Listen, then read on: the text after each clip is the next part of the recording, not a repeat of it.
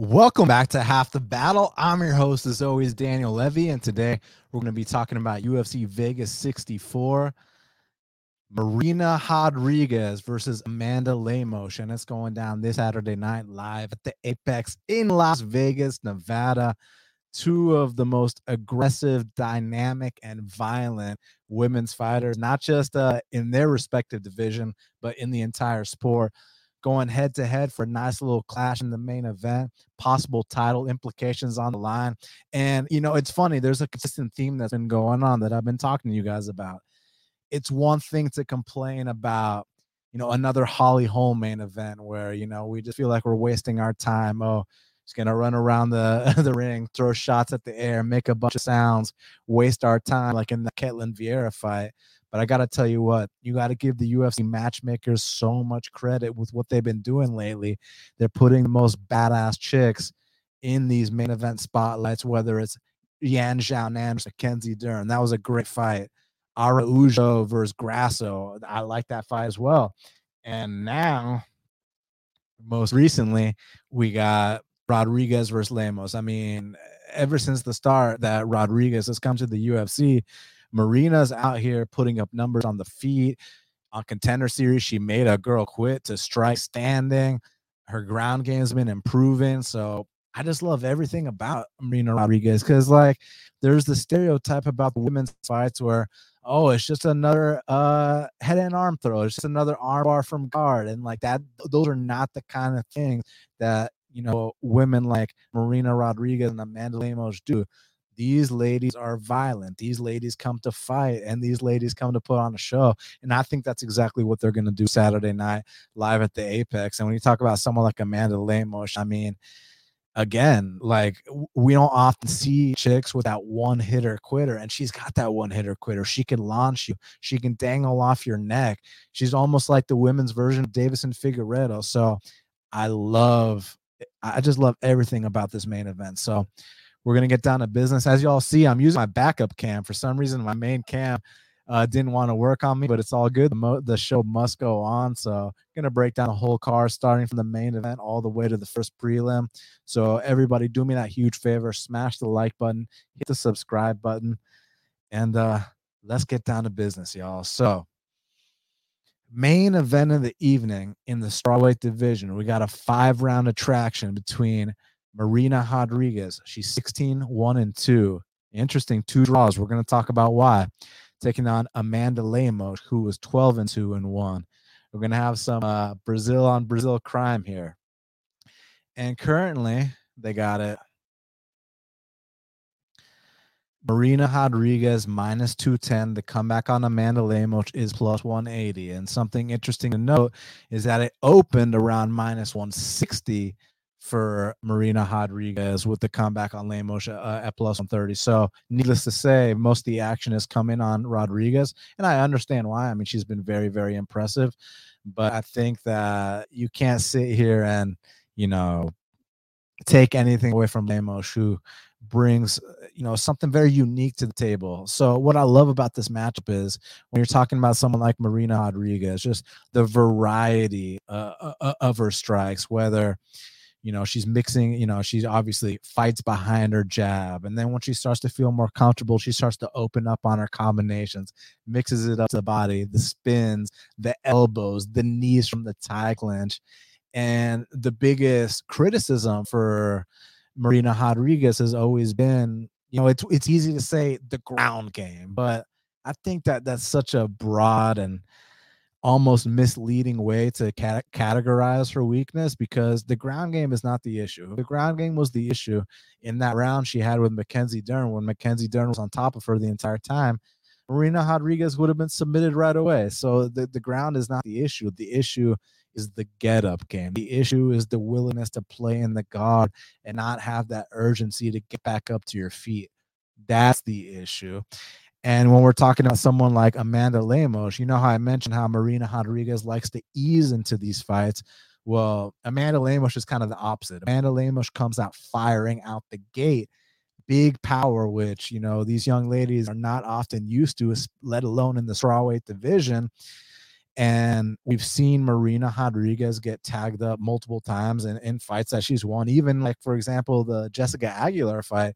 Jessica Aguilar, not really known for much of a punching threat, was, able to kind of close the eye of Marina Rodriguez. So I'm very curious to see what some Amanda Lemos punches can do to her. So I love everything about this fight. I think that the early going, just the sole fact that Marina Rodriguez kind of has to find her timing, has to kind of find her range, her distance, and the sole fact that Amanda Lemos is just, she shot out of a rocket, shot out of a cannon, man. I mean, she's going to go balls to the wall, figuratively speaking, right?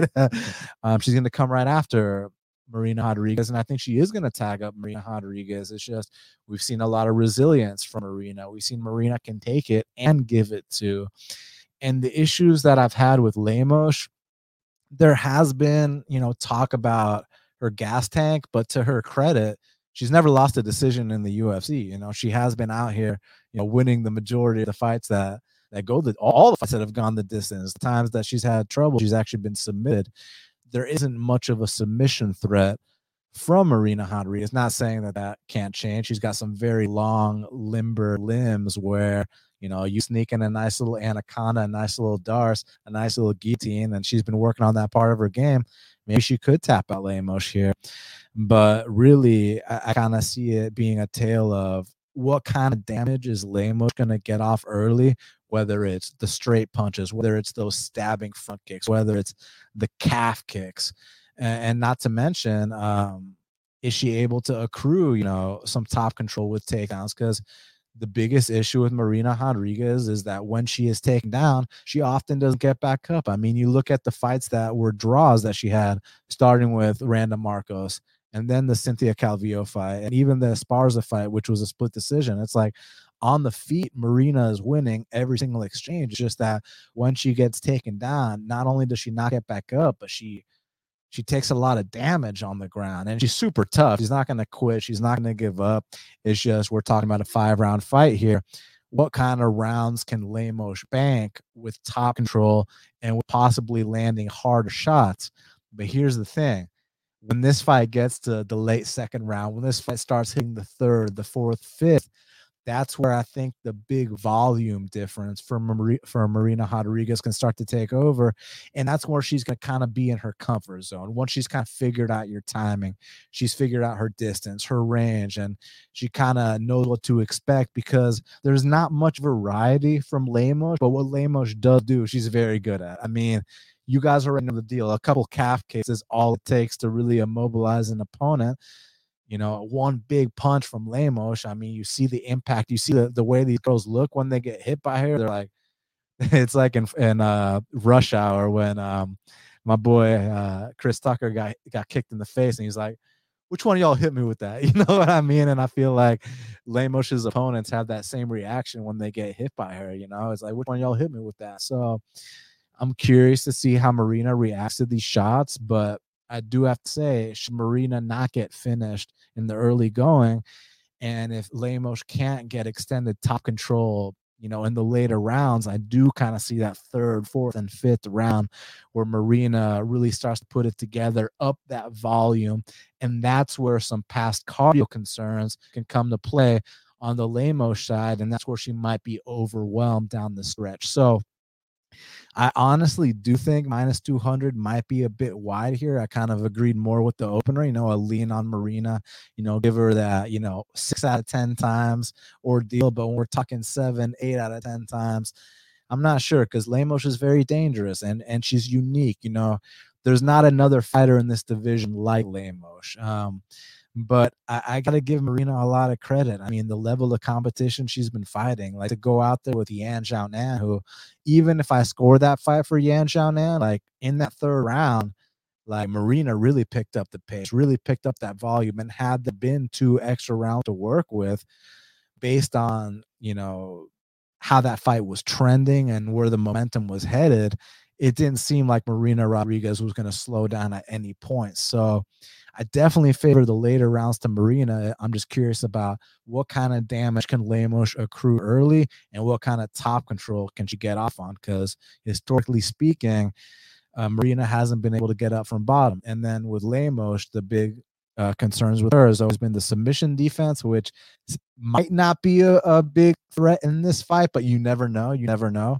I mean, like I said, there's no way Yuri's tapping out Glover and then he tapped out Glover, right? So you really never know. And then the other concern, obviously, is Lemos throws 100% into everything, into all her shots. So naturally, that's going to tax you. I'm not one to sit here and say that she's out of shape, because she's 100% not out of shape. It's just more so of a case when you're throwing 100% into every shot. Naturally, you're going to slow down. Whereas, kind of like when you watch that Dustin Jacoby.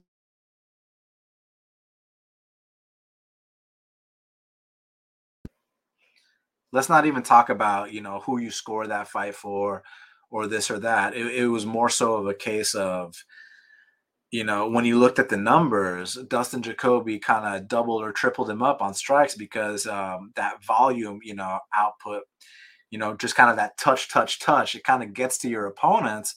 And Khalil just had the big power shots. That's why at the end of the fight, you saw Dustin Jacoby kind of marked up and Khalil didn't have a scratch on his face. But Khalil was the more visibly tired fighter afterwards. So there could be some similar dynamics in this specific fight. So, yeah, it's truly a great main event. Prada asked me, should she be worried about the power of Lemos? Of course, of course. Like I said, Jessica Aguilar was out here closing the eye of Marina Rodriguez. Marina Rodriguez gets off the slow starts, but once she finds her range, look the fuck out. But Lemos is someone you don't want to give her too much momentum. You don't want to give her an inch because she'll take a mile type ordeal. So I love this fight, man. I really think it's a great one. I lean with Marina Rodriguez. I know there's a lot of confidence out there on her, and I understand why. She's been money, and she really has truly been money. It's just that, the price is getting a little bit steeper, and we've seen cases where Rodriguez someone said Rodriguez won against the best on the ground. Yeah, but is that really true, man? I mean, like in the Esparza fight, which Esparza is the champ, we'll give her credit, of course. But the reason Marina lost that fight is because she couldn't get back up from bottom. The reason that the Randa Marcos and the Cynthia Calvillo fights were draws, where Marina won every single striking exchange, is because when she got taken down, she just can't get back up, and then she starts taking some damage. So I'm curious to see if Lemos can get some takedowns, get some top control in there. So, yeah, very, very excited about it. I lean with Marina because I think she is durable enough to overcome any kind of early adversity, and she's more proven as the fights progress. So, for that reason, I am going to pick Marina Rodriguez, and Marina Rodriguez is someone I've loved to bet on. I think I even better was it like plus 140 against Tisha Torres. So, we've had some success betting her. She's one of my favorite fighters in the division, but I just don't. I'm just not really counting out Lemos. She brings something unique. She's dangerous. And that has to be respected, especially in a weight class like strawweight. Like, how many strawweights do you see dropping people? Not too many. So, and with the obvious flaws of not being able to get back up from bottom, that's another concern of mine. So, yeah, I lean Marina to kind of pull away the third, fourth, fifth round, assuming there hasn't been a finish along the way. But I don't have a bet on this fight, and I don't really have an interest in betting this fight, but I do have a lot of interest in watching this fight. All right, so we're going to talk about the co-main event. Y'all do me that favor, smash the like button, hit the subscribe button for me. Truly appreciate y'all. So, co-main event of the evening in the welterweight division, we got Neil Magny. He's 26-9, taking on Daniel D-Rod Rodriguez, who's 17-2. Currently, they got it Neil Magny minus 115, Daniel Rodriguez minus 105. So it's a pick 'em with a slight lean on Neil Magny. So I kind of already broke this fight down a couple cards ago because they were scheduled to fight once. And, I bet on D-Rod plus 105 the first time.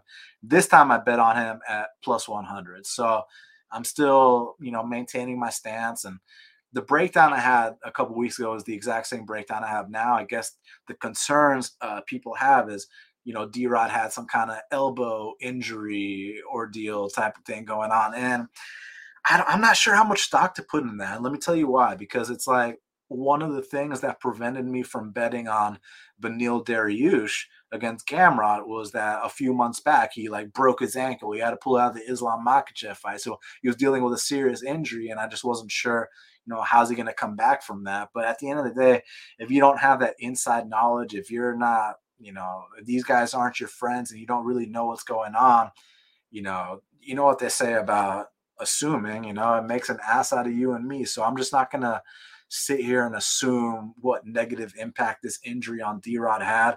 And plus I'm getting dog money. So I just kind of gonna view them as the best versions of themselves and hope that that's how it plays out. And look, with Neil Magny, longest reach in the history of the weight class, knows how to use that reach as well. And he's really good at luring these guys into this kind of clinch heavy fight where they're so kind of dumbfounded by the length and trying to close the distance that when they do, they fight uncharacteristic. They try to wrestle against them. Like Jeff Neal, who's known for being one of the fastest guys in the division. I mean, you saw what he just did to Luque, man, and he fought uncharacteristic against Neil Magny. He's trying to wrestle him the whole time, gassing himself out. You saw the same thing with Robbie Lawler, one of the most prolific knockout artists in the history of the sport, trying to wrestle Neil Magny. You saw Li Jingliang, same thing. So it's kind of like, dude, like what is it about Neil Magny that makes these guys fight uncharacteristic? And then the Tony Martin fight. Tony Martin's known for his calf kick game. And it was a really nice audible that Neil Magny pulled where he actually went southpaw to prevent the calf kicks from happening. And then he also lured Tony Martin into that just clinch heavy fight where those guys gas out. And that's where Neil Magny can really break you down the stretch and up the volume and make it look nice on the judges' scorecards. The thing with D Rod is he does have, like let's say you thought he lost that fight against Li Jingliang, okay, which is a completely different matchup. But one thing we can agree on is that D Rod got better down the stretch in that fight. The second and third round, he started having more success. So I haven't really seen cardio to be an issue with D Rod. I love the volume. He's landed over 100 significant strikes on more than one occasion. And for MMA standards, his boxing is pretty damn good. So I do think that he's able to land the crisper, more meaningful and impactful shots.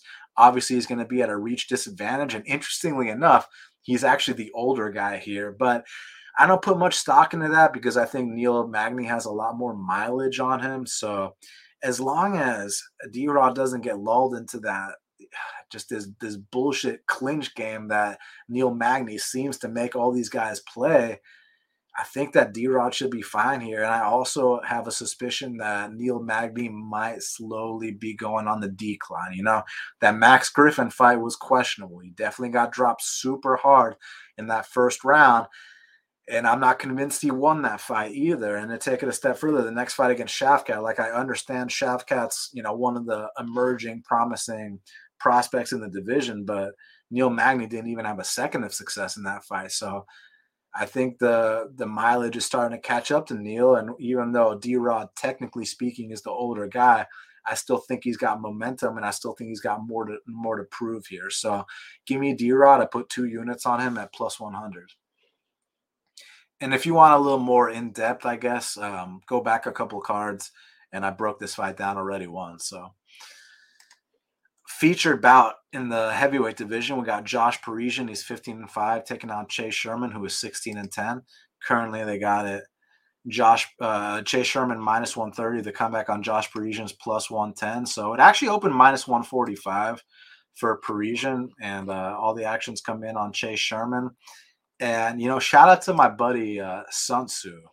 He's the guy who talked about how one of the most profitable betting angles is fading Chase Sherman. And now you're getting dog odds to do so. And listen, I'm not out here saying that Josh Parisian is going to be some title contender, but you don't have to be a title contender to go out there and beat Chase Sherman. You know what I mean? And yeah, Josh Parisian is the guy that Dante Almeida was humping in the fight, face humping, let alone, But I think that sometimes guys got to pay their dues. I think sometimes they got to start to feel comfortable in there. But more importantly than all the semantics, what I like is that, look, Chase Sherman, I mean, the guy's got heavy leg kicks. Offensively speaking, he's a good striker. The issues he's had is doesn't really move that head off the center line, is there to be hit. and to take it a step further, seems to fade down the stretch in fights, and that's been a consistent theme. Whereas Josh Parisian, kind of slower, less athletic, but like super durable, can take that ass whooping up front, and you start to fade against a guy like him. That's where he can kind of, put it on you a little bit. So I'm gonna lean with Josh Parisian here. Just it's just been very profitable fading Chase Sherman long term, but this is what you'd consider kind of a lower level heavyweight fight. So an early Chase Sherman knockout or an accumulation of leg kicks followed by a second or third round knockout would not surprise me. But if Josh Parisian can kind of just stay durable, kind of stay tough, and let Chase Sherman get off on a lot of big strikes, kind of weighing on his gas tank a little bit, that's where I think Parisian can maybe take over late second round, third round, and get this done. So it's not a confident pick, but I'll go with Josh Parisian for the win. Now, in this one, I have a bet on as well. In the flyweight division, we got Tagir Ulanbekov. He's 13-2, and he's welcoming Nate Maness, who's 14-2, to the flyweight division. And currently, they got it Tagir Ulanbekov minus 215. The comeback on Nate Maness is plus 185. So I bet on Tagir Ulanbekov at minus 175. I've already done my job in terms of beating the line, which I'm happy about. And I think the big talking point for a lot of people is, Nate Maness dropping the flyweight. He was already a very big bantamweight. But honestly, that's really not a talking point for me, and I'll tell you why. The guy strikes me as a professional. He's working with the people at the PI, looks in incredible shape. So I don't really think, I mean, I could be wrong. He might miss weight anyways, but I don't really think he's going to come out here missing weight. I think the guy's definitely a professional. I think he's disciplined with his diet. There are questions about how is he going to rehydrate and perform the next day. I think that's more of a valid concern.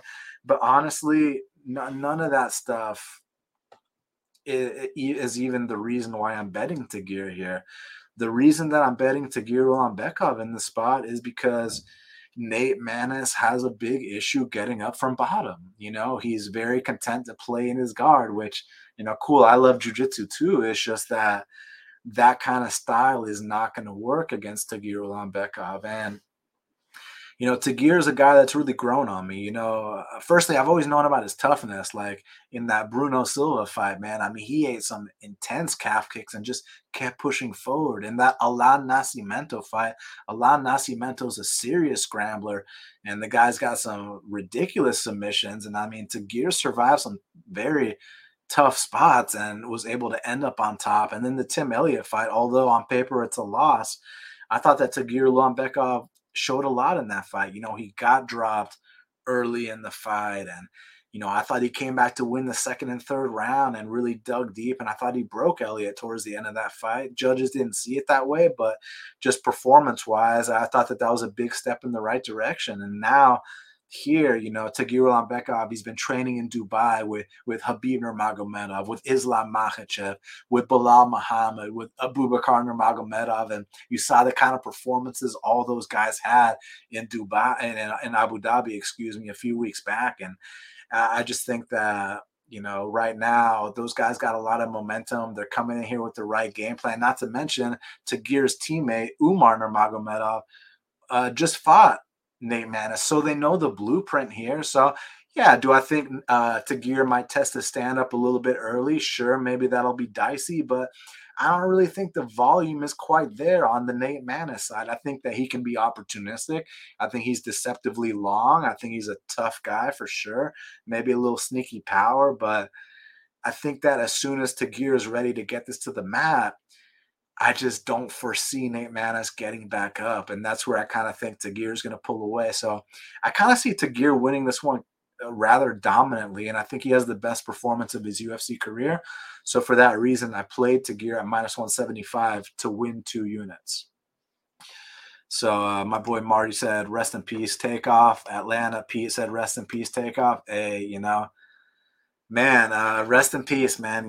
True ATL legend, just a true shame that things like this are still going on in the world, man. So, just grateful for what this guy's done for my city, for what he's done to represent his culture, and just everything, man. The music as well, and even the appearances on Narcos. I know y'all know what I'm talking about. So, yeah, he'll be missed, man. So rest in peace, Takeoff.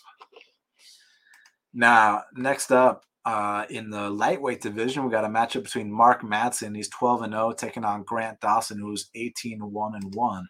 Currently, they got it Grant Dawson minus 215. The comeback on Mark Madsen is plus 185. So I haven't moved in yet, but this is another one that I'm eyeing a potential bet on. So I think that this might be a little controversial, but I like Mark Madsen in this spot. And I could be way off, but kind of the way I see it is what I really like about Grant Dawson is just how relentless he is and how much he believes in his grappling. Like his stand up is not the prettiest. Like offensively speaking, he's got some stuff, some calf kicks, some good long range weapons, some flying knees, this and that. But you can tell defensively speaking, he's very, very uncomfortable standing.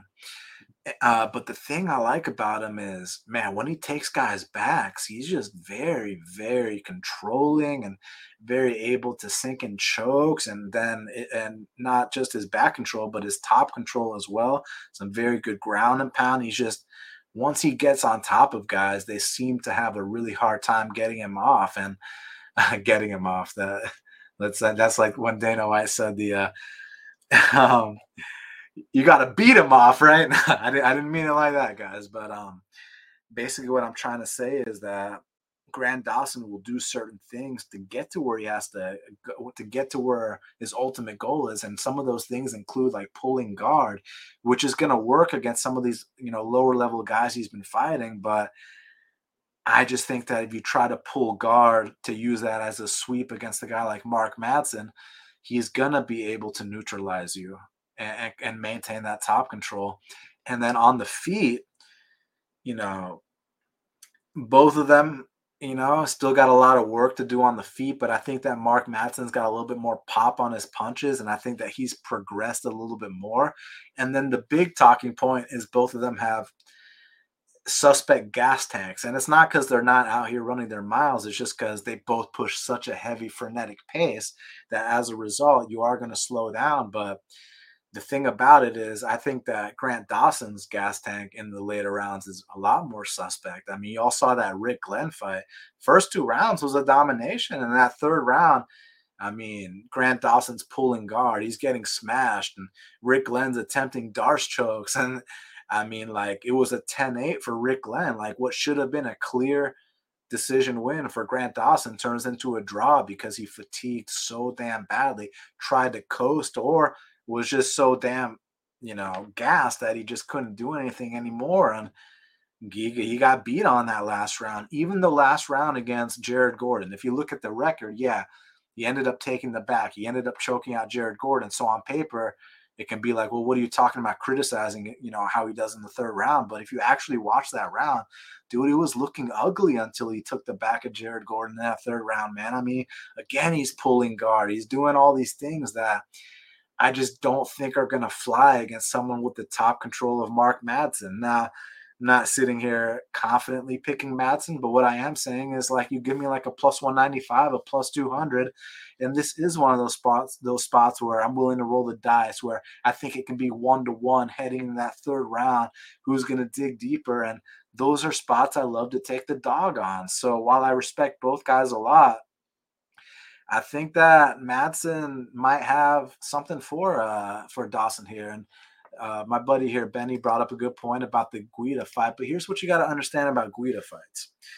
With Guida, the way that people usually get Guida out of there is via submission. Mark Madsen's not a submission guy. And not to mention, Guida's a Hall of Famer. Guida's got wins over RDA, Nate Diaz, Anthony Pettis, so on and so forth.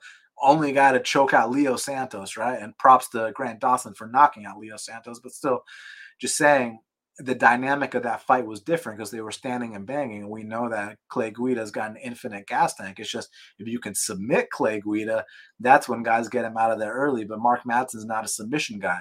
Grant Dawson is a submission guy. So I'd be very curious to see what happens if Grant Dawson can take the back of a guy like Mark Madsen. But man, if there's not these submission attempts coming from Grant Dawson. If he's not able to get this back control, I think that Mark Madsen might be able to bully him a little bit, sprawl on those takedowns, get on top, neutralize him. Don't play his bullshit game. Don't let him get off on those guard pulls to sweeps and and land the harder shot standing. Grant Dawson still seems very uncomfortable on the receiving end, striking wise. So yeah, listen, he's a plus 195 dog, a plus 200 dog. I'm not sitting here super convicted, but at odds like that, I'm willing to roll the dice and take my chances. So yeah, I'm gonna go with Marco Madsen to get the upset here. Now, next up in the featherweight division, we got a match between Derek Minner, he's 26-13, taking on Shayilan Nurdanbekov. I think that's his last name. He's 37-10, representing China, and currently they got it Shayilan minus 205. The comeback on Derek Minner is plus 175. So Derek Minner is one of these guys that, man, he goes balls to the wall early, and I mean, he can get guys out of there. I mean, he finished Terrence McKinney in the first round. In that first round he had against Grant Dawson, man, he had a deep ass guillotine choke on Grant Dawson early on in that fight. It's just that historically speaking, when you can extend Derek Minner due to the balls to the wall style that he has, he'll tend to fatigue and, give up in fights. And the thing with this kid, Shayilan, it might not be the most aesthetically pleasing thing to watch, but dude's a bull, man. Dude's a very strong individual, very good top control. And the dynamic here is you just have to, get past these vet tactics, these opportunistic submission attempts of Derek Minner. And once you do that, that's where you neutralize him in the second and third round. And Derek Minner is always live for an early submission, but if you can't get it, I see Shayilan just kind of neutralizing him in the second and third round. So my pick will be Shayilan here. Now, next up in the flyweight division, we got a rematch between Miranda Maverick. She's 10-4, taking on Shanna Young, who's 8-4. This is another fight I've already talked about in the past. They were supposed to fight again. I mean, the first time they fought, Miranda submitted her. I guess there might be a little pressure with her being, what are the odds? She's minus 610. The comeback on Shanna Young is plus 460. So, I mean, I don't really see any reason to parlay a minus 610 and minus 700. It's not going to add, that much value to your plays. And who knows, maybe Shanna Young's hungry for this rematch. But I just think that skill-wise, Miranda Maverick's starting to put it all together. She's got that country girl strength.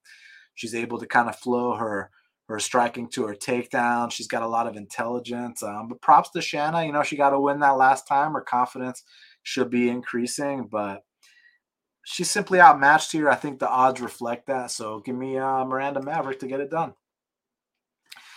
Now, in this next one, I got a bet as well. We got Mario Bautista in the bantamweight division. He's 10-2, welcoming back Benito Lopez, who is 10-1. Currently, they got it Mario Bautista minus 285. The comeback on Benito Lopez is plus 240. So I took Mario Bautista straight at minus 225. So I already got the best of that line. I'm kind of concerned because it seems like a lot of people are on Mario Bautista, and I fucking hate when everyone's on the same side as me. I really do. That makes me uncomfortable. I like it when I'm on an island, like with Arnold Allen last week. And yeah, we can say injury this, injury that. Arnold Allen was putting a clinic on that guy in the first round. And if you're concerned about someone gassing, you kind of got to do things to make him gas. Like Sodiq with all that clinch work was making Arnold Allen gas. To me, it was looking like target practice for Arnold Allen against Kattar. And it looked like it was only going to get worse, injury or not. And I put 2 units on Arnold at plus 110. And if they were to ever run it back, I'd put a lot more on Arnold Allen because, even prior to the injury, I was just smiling the whole fight. I was like, wow, that was absolutely beautiful. But the reason I brought that up was not to impress you, but to impress upon you that I feel a lot more comfortable when people are on the opposite side as me and people are overconfident on the other side like they were with Kattar. That's when I feel my most confident. Whereas here, seems like a lot of people are on Mario Bautista, and I'm not gonna lie, that makes me a bit on edge. That makes me like fuck, because these big Vegas casinos weren't built with everyone being on the same side. So I don't like the fact that everyone's on the same side as me, but at least I did my job and got the best of the line. So that's all I can hope for. But anyways, the way I see this fight going down is kind of like this. I think that Benito Lopez is a dynamic striker. Like, look, he's coming off a 3-year layoff. What he's done in that time, whether it was USADA, whether it's him selling real estate, whatever the case may be, I don't know. I don't need to speculate. All I can do is go based off the Benito Lopez that I used to know. And the guy I used to know is the flying kicks, the flying knees, just kind of an opportunistic offensive striker. I'm more of an offensive juggernaut, but doesn't really take it as well. I think that, he's got good calf kicks too. Just a long, rangy striker with some flashy techniques, but he can give it, but taking it wise is kind of where I have the issue, man. I mean, I think that I've seen him dropped on multiple occasions, even against guys like Vince Morales and Albert Morales. The Steven Ocho Peterson fight was a little bit too close for my liking. The Manny Bermudez fight, Manny got him out of there easily. So I think that Benito kind of falls under the, flashy front runner category. And look, Mario Bautista has been caught before against Trevin Jones, albeit with hands, and Benito's more known for the big kicks. So listen, Benito's live to get a head kick knockout. He's live for a flying knee, maybe drop him and guillotine him or something like that. But if that doesn't happen, Mario Bautista is a very gritty guy, also has a good calf kick game, also can put up big numbers. I've seen him go out there, land over 120 significant strikes in a 3-round fight. Can also mix in takedowns, has a good submission game, and just has been more active since the last time Benito fought. Mario's out here. He's been putting in work, and he's training with some good guys, training with the Sean O'Malley's, was training with Casey Kenny for a while, under coach John Crouch. He's got Benson Henderson with him. So they got the right looks, and I don't think that Mario Bautista is the kind of guy that's going to be arrogant and be like, oh, my opponent's been out 3 years. Now I can skip my runs and skip my practice. I think when you talk about a Mexican warrior like Mario Bautista, he's going to take this seriously. So for Benito to win, like I said, it has to be a head kick. It has to be a flying knee. It has to be a club and sub. But if that doesn't happen, I really think that Mario Bautista just slowly, methodically chips away at him, breaks him down, and possibly gets a finish of his own. If not, grinds away the decision. So, yeah, give me Mario Bautista to just be more active and kind of welcome this dude back and make him question, like, do I still really want to be here? Because I know for a fact Mario Bautista does. So I played Mario Bautista minus 225 to win 2 units. Now, next up in the strawweight division, we got a matchup between Jinyu Frey. She's 11-7, taking on Poliana Viana, who's 12-5. Currently, they got it Poliana Viana minus 140. The comeback on Jinyu Frey is plus 120. It's one of these fights. My boy Joe, I appreciate it, buddy. You said there's examples of what you're talking about every week. See the Cody Durden fight. Exactly. We picked Cody Durden over here, but everyone was so confident on Mota. And I think Mota's got a bright future. He'll be back, but it's just Cody Durden's time right now. But back to Frey, I think Frey, like, technically speaking, her striking is a little bit more polished. And, if they're going to put on the 16-ounce gloves and the shin guards and the headgear and have some sparring matches, I think that Jinyu Frey would win those. My boy asked me what I'm drinking over there. I got some Atalanta Tart Plum Saison. And then I also got some Yellowtail Shiraz, which a little bit on the cheaper side, but I actually like how it tastes. So it's all good. Got some company on the way after this podcast. So, doing a little pregame and making sure I'm ready to go. But back to this matchup, man. Yeah, I think Jinyu Frey's a little bit more polished standing, but I think that Poliana Viana has a little bit more will to win. And the striking might not look the prettiest. She might wing these shots, but similar to that last fight with Frey and Demopoulos, despite who he scored it for, Demopoulos was out here just giving more effort. And I think that Poliana Viana can do similar things should this fight stay standing, but where Poliana Viana really excels is on the mat. She's got a very opportunistic, armbar from guard game, which is effective in, the lower weight classes of the women's division. So, yeah, whether it's an opportunistic submission, whether it's kind of just showing a tiny bit more effort, I'm gonna go with Polyana Viana, but I'm not gonna lay chalk on it. Now, next up in the bantamweight division, we got a matchup between Johnny Munoz Jr. He's 11-2, taking on Ludovic Sholinian.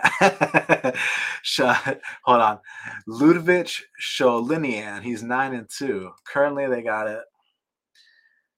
Johnny Munoz minus 225. The comeback on Ludovic Sholinian is plus 190. So when the fight first got announced, I was interested in Munoz. It's just I'm not interested in Munoz at this price, right? Like, my issue with Ludovic is this: like, he's a tough guy for sure. Like, that's not my issue. I like the fact that he's a tough guy. He's just he's the opposite of physically imposing.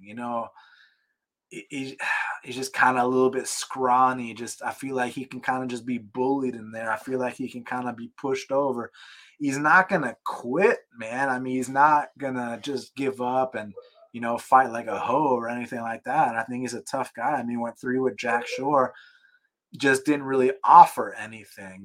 There's not any punching power. There's not really a submission threat.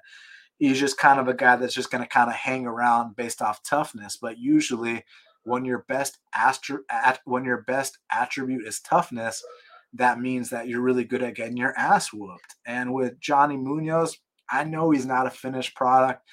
I know he's a work in progress. I know he's got a lot of things he's got to, he's got to patch up. But like, at least he's got one thing he's really damn good at, and that's that jiu-jitsu black belt. And he's been able to land takedowns in the majority of his UFC fights, and he's very threatening, whether it's with his submission attempts or his positional dominance. So, on the feet, it can be kind of close just because the Ludovic guy is going to be there. He's going to be trying. He's just not very imposing or threatening.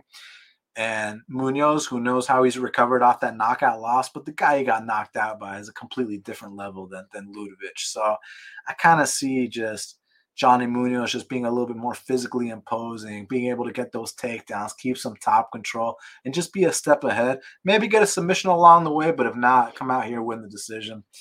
Unfortunately, I didn't get the price I want, so I passed.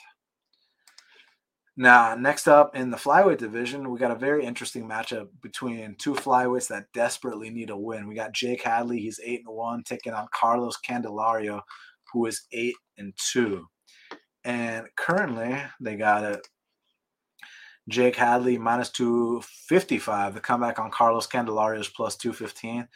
Carlos Candelario, credit to his toughness. He got a contract on Contender Series after a fight he lost against Victor Altamirano, just because of the kind of heart the guy showed. I mean, he's a true warrior, even there against Tyra, man. I mean, went the 3-round distance, and you see these other guys against Tyra. Tyra is submitting dudes left and right. So I think Carlos Candelario is a guy that's going to stick around, give Hadley a tough fight. Hadley is someone I'm not quite sure what I think about. Dana White called him special, and I hold Dana White's opinion regarding scouting fighters in high regard. Usually he knows what he's talking about.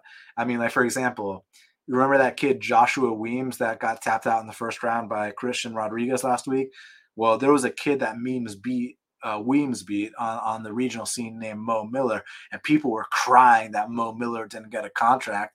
And I agreed with Dana on that one. I agreed with Dana on that one. There's a reason Mo Miller didn't get that contract, because he wasn't quite ready. So Dana calling Hadley special, the jury's still out, of course, but I'm curious to see what Dana saw in this kid, because that first fight he had against Alan Nascimento, like, we saw the fight Alan Nascimento had with Tagir Ulanbekov. It was tooth and nails. We saw the fight Alan Nascimento had with Raulian Paiva. So I think Alan Nascimento might just simply be a step above, and I think that he's a very underrated guy himself. Now, granted, were there red flags with the takedown defense? Of course. But in this fight specifically, I think that Jake Hadley might be the more physically imposing guy, and I think he will be able to kind of scrape by this one. But it's a fight I'm going to keep an eye out for, because it's going to kind of let us know the trajectory of both fighters and, like, where exactly are they going to go. I see Candelario as just this tough Latino warrior who doesn't quit, whereas I see what's the name of the British guy? My bad. I'm having a oh, Jake Hadley. I see Jake Hadley is kind of more like a bull, more physically imposing. So yeah, I look forward to it. I'm gonna lean Hadley. Just not interested laying a price like that on him. And last but not least, in the bantamweight division, we got Ramona Pascual. She's 6-4, taking out Tamiris Vidal, who is 6-1. You know, this is one of those fights that's like, I hate talking like this and being like, do I really have to talk about a fight like this? You know, I know the fans don't appreciate that. They want me to just break down every fight objectively, but I'd rather just be 100% honest and like just keep it 100 with y'all about this and about my feelings. But I guess this is a higher level fight than like Mike Jackson versus Dean Barry. So at least there's that. I really don't know what to think. I mean, the new chick, Vidal, she was the one that lost that won that DQ against Aylin Perez on the regional scene where they had like gym mats in the gym, super low level. And at least Pasquale's got UFC experience and has landed takedowns in both her UFC fights. So that's all the analysis I have. I apologize. I don't have much more to say about that. So based on the UFC experience and based on her having success getting takedowns in those UFC fights and her being the underdog, I'll go with Ramona Pascual for the win. All right, everybody, do me a huge favor. Smash the like button, hit the subscribe button. And I'm going to talk about the fight to watch and the fighter to watch. If y'all got any questions for me, give them to me now. I'll be happy to answer them for you before I get out of there. And yeah, so the fight to watch. So I think that the fight to watch for UFC Vegas 64, I'm going to go with Mark Madsen versus Grant Dawson. Look, both these guys are undefeated in the UFC. Both these guys are grappling heavy fighters. We got an Olympian in Mark Madsen. We got a black belt in Grant Dawson. And, you know, both these guys never lost a fight in the UFC. Oftentimes when you get two good grapplers, it turns into a bang fest. But I have a feeling with the ego and the pride that these guys have about their grappling that someone is going to want to show their dominance and show that, hey, I'm the superior grappler here. You know, I heard an interview with Grant Dawson saying if I had a wrestling match with Mark Madsen, I'd pin him. I was like, oh shit! Those are fighting words, man. Like you don't just say you're gonna pin a Olympic silver medalist or gold medalist. I don't remember, but an Olympic medalist, right? So saying some stuff like that, like I'm curious, and you know, yeah, that's my fight to watch. And my fighter to watch, let's go with Tagir Ulanbekov, man. I think that he's a lot better than people give him credit for. I think he's got an opponent here where he can style on. And I want to see him show that, hey, like I am one of the emerging Russian fighters in the flyweight division, and I can make a run one day. Still a young kid. And I think he's had moments in these fights. It's just sometimes people got to get comfortable getting inside the UFC's octagon. Plus, had that camp with Habib Nurmagomedov, with Islam Makhachev, with Bilal Muhammad, with Abubakar, and you saw how those guys performed. I want to see if Tagir can ride off the momentum and put in the best performance of his UFC career. So for that reason, Tagir Ulanbekov is my fighter to watch. So I'm going to answer a couple questions, then I'm going to get out of here. Low T City Ortega said, do you think Lemos is being counted out because of the Andrade people or the Andrade fight, or are people high on Marina? Both. I mean, Marina is someone you need to be high on, and then Lemos, you know, faltered in her last main event. But like, I don't think that Marina is going to get a standing arm triangle. I think it's more so that Lemos has maybe showed that she can kind of slow down in fights a bit, and Marina is really good at easing into fights and doing good down the stretch. So I think the power early of Lemos is going to be a big thing. Plus, I'm curious to see if she can mix in takedowns and exploit that weakness we've seen in Marina, where she can't always get up from bottom. And then on the flip side, Marina, the volume just gets better as the rounds progress, where Lemos might slow down. So that's what makes it a great fight. All right, let me see if y'all got any more questions for me. And if not, I'm going to get out of here. My boy Marcus Williams in the house. Shout out to my boy. Check out the Nubian bookstore. Enjoying the show. Keep up the good work. Thank you very much, my friend. My boy Busta Benny said, hit that like button, guys and gals. Please do. Please do. I appreciate it. Rest in peace, Takeoff. Yes, rest in peace, Takeoff. Let's see what else y'all got.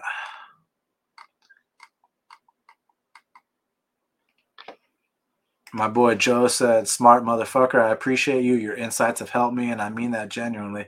Thanks a lot, Joe. I really appreciate the support. Just remember, at the end of the day, I'm just a human like y'all, so you just have to trust your gut. I'm not always going to be right, so trust your gut. But if I can help you maybe come up with an angle that you didn't see before, maybe present you with some information you didn't know about, this and that, I'm happy to do it. And plus, if I can just give you guys some entertainment, hard times out there, get your mind off stuff, then I'm happy to do that too. So truly, sincerely appreciate all the support you guys give me. Thank you very much. So I'm going to wrap the show up. Last call for questions. Make sure y'all hit the subscribe button. Make sure y'all hit the like button. After this is over, leave me a comment. I appreciate it. It helps with the algorithm thing they like to talk about.